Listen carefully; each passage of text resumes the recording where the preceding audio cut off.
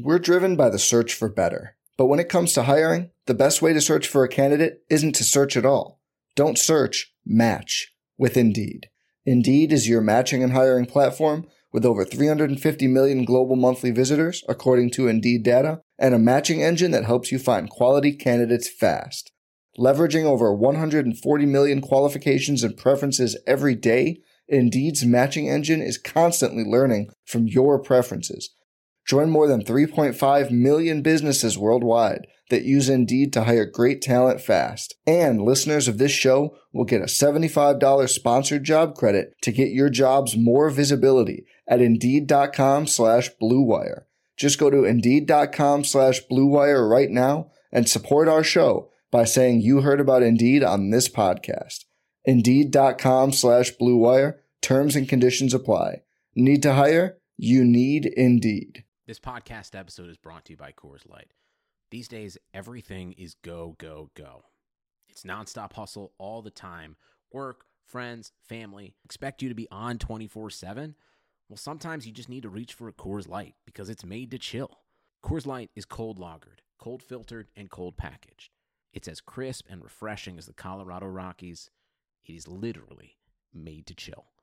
Coors Light is the one I choose when I need to unwind. So when you want to hit reset, reach for the beer that's made to chill.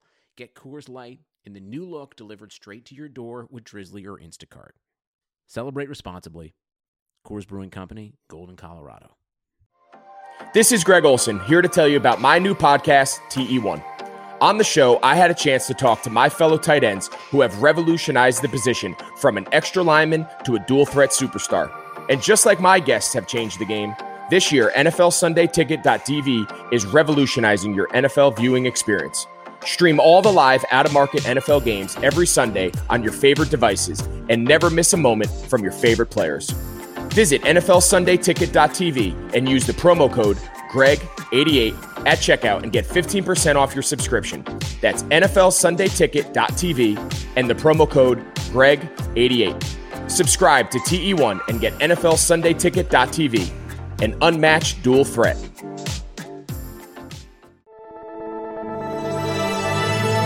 Blue Wire. New England sending QB Jimmy Garoppolo to 49ers. We believe we found the right guy. Garoppolo, quick pass, caught by Kittle. He dives, and he's in. Touchdown, 49ers.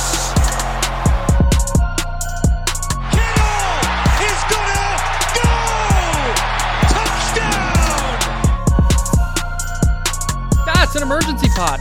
You heard it there. It's Candlestick Chronicles, a 49ers podcast on the Blue Wire Network. That's Chris Biederman over there. You know him. You love him. He covers the 49ers for the Sacramento Bee. I'm Kyle Madsen. I write about the 49ers for NinersWire.com, part of the USA Today sports media group. And Chris, we're going to skip all the formalities because we got big breaking news. George Kittle, his extension is done. It's 5 years, $75 million, so $15 million annually. Blows the tight end market out of the water. He earns $30 million guaranteed at signing, $40 million guaranteed for injury. I don't have any real deep question off top here other than your thoughts. I'm a little surprised that you, the master of puns, did not utilize the Kittle Stick Chronicles. That's really good. I didn't even think about it. I'm flustered. I'm so flustered. I'm flustered too. No, my initial thought is that this was sort of expected. I had always believed that it was highly likely that Kittle would get a deal done before training camp started. I don't think there's anything really surprising about the contract.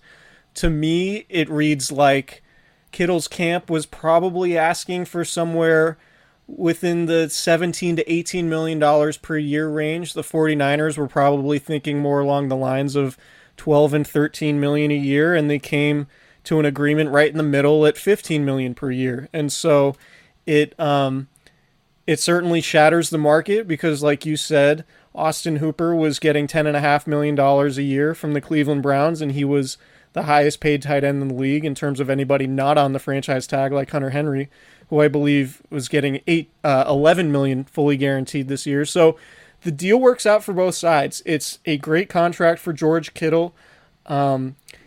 He gets basically everything he wants. He's the highest paid tight end in the league. He's up there. It's not quite elite receiver money, but ultimately, I think just given the constraints of the season, of the salary cap next season, it was going to be difficult to give Kittle $18 to $20 million a year, and this could theoretically, depending on the structure, we don't have the structure yet, so I can't speak to what the cap figures are going to look like going forward, but we could probably talk about that more in depth next week.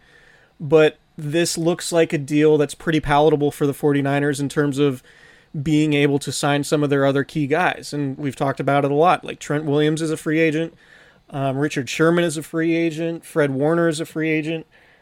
Not a free agent, but needs a new contract after the coming season. So all those guys are free agents after the season. Warner is eligible for a new contract after next season, I should be clear.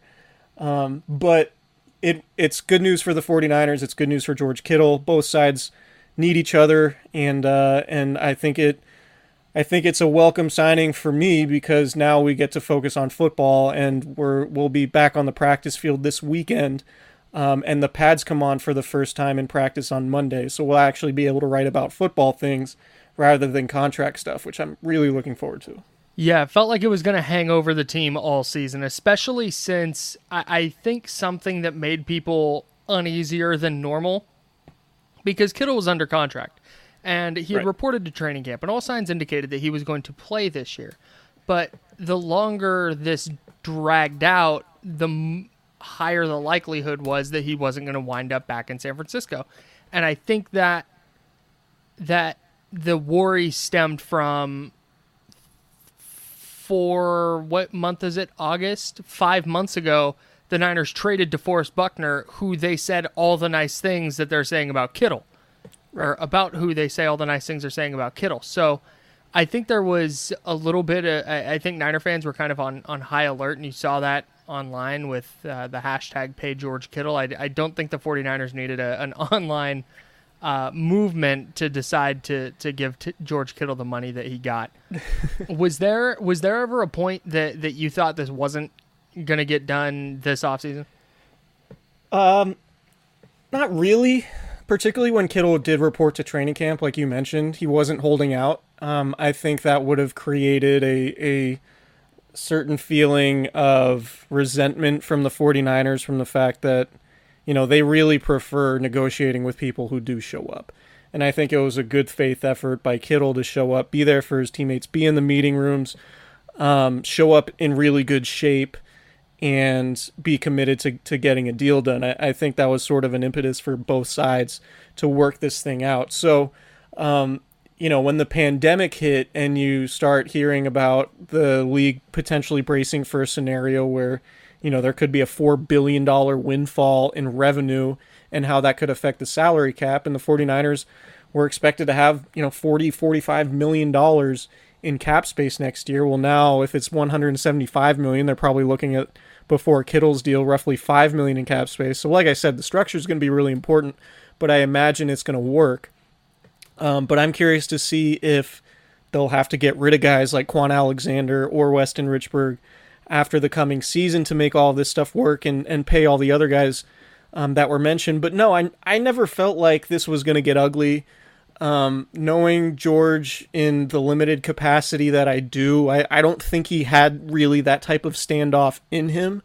And I think it would have been really difficult for the 49ers to go into the season without rewarding Kittle, particularly after what happened with DeForest Buckner, because of just, trading him.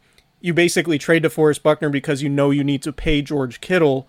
If they were to trade Buckner and then have this Kittle thing really draw out and take a lot longer and bleed into the season, then it really would have been problematic from that standpoint. So the fact they traded Buckner and then got the Kittle deal done says to me that the 49ers are sort of on the right track in terms of the way they're going about all this stuff. Yeah, and that's where structure is going to be so important. Like, I know people always say that when the contract numbers come out for the NFL, The faux smart guy thing to do is go, well, we need to wait for the guarantees. Like, yeah, no, everybody knows that. But with this, it's really going to matter because of how the cap's structured and because of all the things that you just laid out. So bottom line, end of the day, whatever cliche you want to use here, this is a good deal for both sides. And especially since Travis Kelce, very shortly after Kittle's deal was announced, it was announced that he signed a contract for 4 years and $58 million. And you wonder what Kittle's contract would have looked like if Kelce's had come first. But I'm guessing the Chiefs were waiting for Kittle's to get announced so they could go just below that. Because Kittle, I think, because of his blocking, is a little more valuable than Kelce, but we're not going to debate that on this podcast.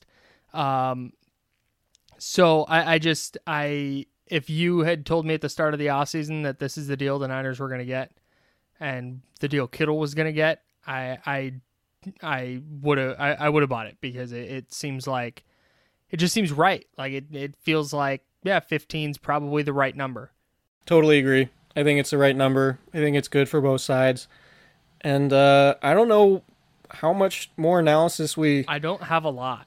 we really need to dive into. We've talked about this contract so much over the last few weeks now. I feel like we've said everything that could be said about it. But there's good news is that on the horizon, maybe at some point, I'm going to do a little bit of work, do a little bit of schmoozing, and perhaps get the man himself on the podcast at some point before the season starts. Nick Wagner, I feel confident is going to be coming on the podcast in the near future. I meant somebody else. ESPN's Nick Wagner. ESPN's Nick Wagner. National platform. Nick Wagner. Yeah, no, that'd be awesome. That would be very, very fun. So until we know what this does to the Niners cap situation this year and next year and beyond, it's hard to come up with anything more than like, hey, this is a good deal for both sides. And no matter how it's structured cap-wise, I think it's going to be a good deal for San Francisco because there were discussions on Bay Area radio of like, what if they give him 18 or 20? And that might have been the case had the pandemic not hit and the salary cap situation gotten so out of whack. But 15 feels like the right number. So that's what I've got for now. Yeah, I think if it were 18 to 20 million, we'd be talking about it differently and wondering, wow, is he really worth that?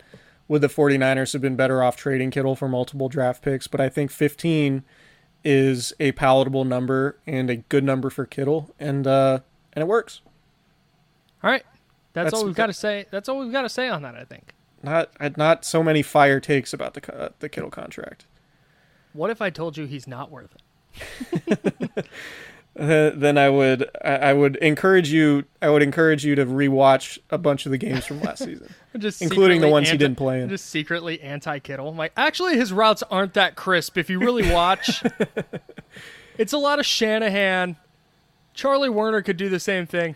One stat, I know Kittle's a good blocker, but one stat I think is worth pointing out that I don't know that we've mentioned on the pod. The 49ers averaged, this is per Next Gen Stats, 3.5 yards per carry with Kittle off the field and 5 yards per carry with Kittle on the field last year. 5 yards a carry is like an elite rushing attack. Really good. 3.5 is one of the league's worst. Yes. So, yeah, he's a valuable player, it turns out. And the Niners paid him because he makes their offense go. Yep. So that's going to do it for us. We'll be back next week with another pod. You're going to be at practice. You're going to have practices under your belt. Potentially. We'll get to, fingers crossed. Yeah. We'll get to talk about those padded practices. We'll get to see Javon Kinlaw in action. Get to see how D Ford looks. All the stuff, the receivers, all the stuff we talked about in our last podcast about the storylines we're watching. You'll be watching out for those, and we'll make sure to address them for sure on this podcast moving forward. Any final thoughts on the George Kittle contract or the upcoming training camp, Chris? Nope. Let's go. Excellent. See you guys.